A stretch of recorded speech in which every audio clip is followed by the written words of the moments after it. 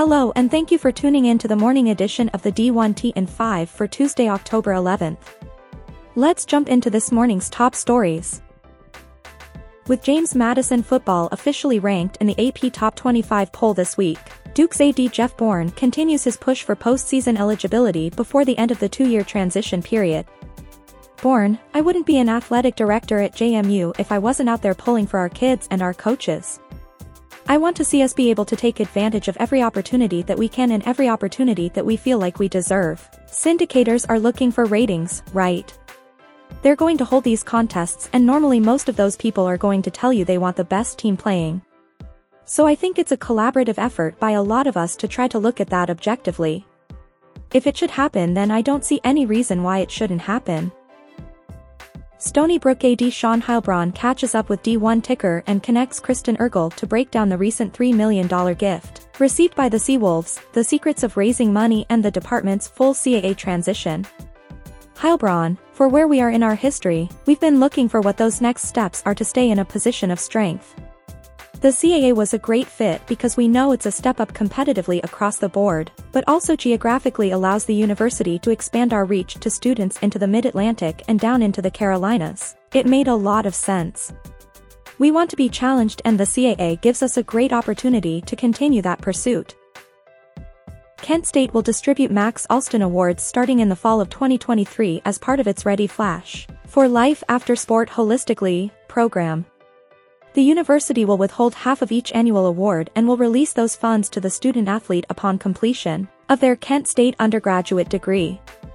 1/4 of the award will be available in both the fall and spring semesters, and distribution is contingent upon the student-athlete's completion of a series of career, leadership and personal development programs while maintaining a required level of academic performance.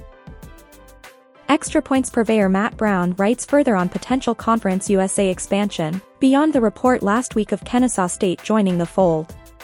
Multiple industry sources have told me that while Eastern Kentucky is very interested, Western Kentucky has made it very clear that they do not want the Colonels in the league.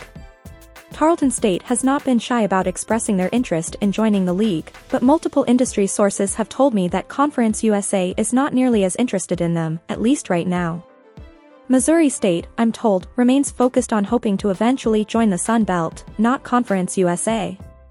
Stephen F. Austin, I've been consistently told, would prefer not to make an FBS transition at this particular moment due to costs and infrastructure requirements. Unless a new school emerges, the candidate pool would likely just be the remaining ASUN football programs, like Central Arkansas, Austin Peay, or North Alabama.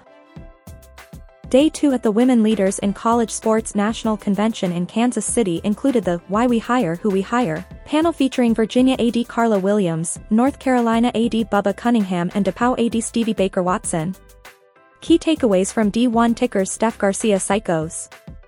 Williams on how candidates can win an interview. Being genuine, being authentic is really important.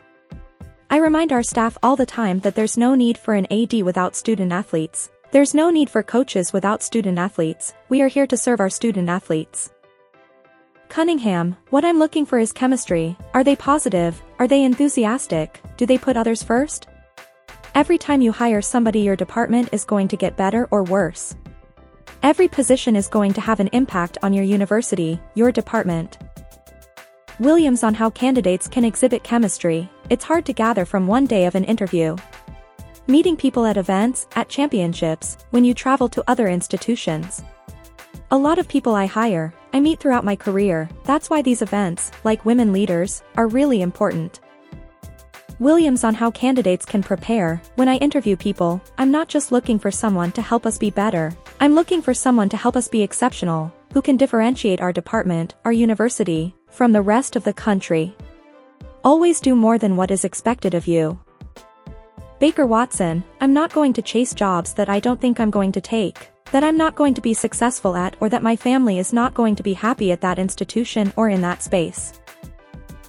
Thank you for tuning in to the morning edition of the D1T and 5 for Tuesday, October 11th.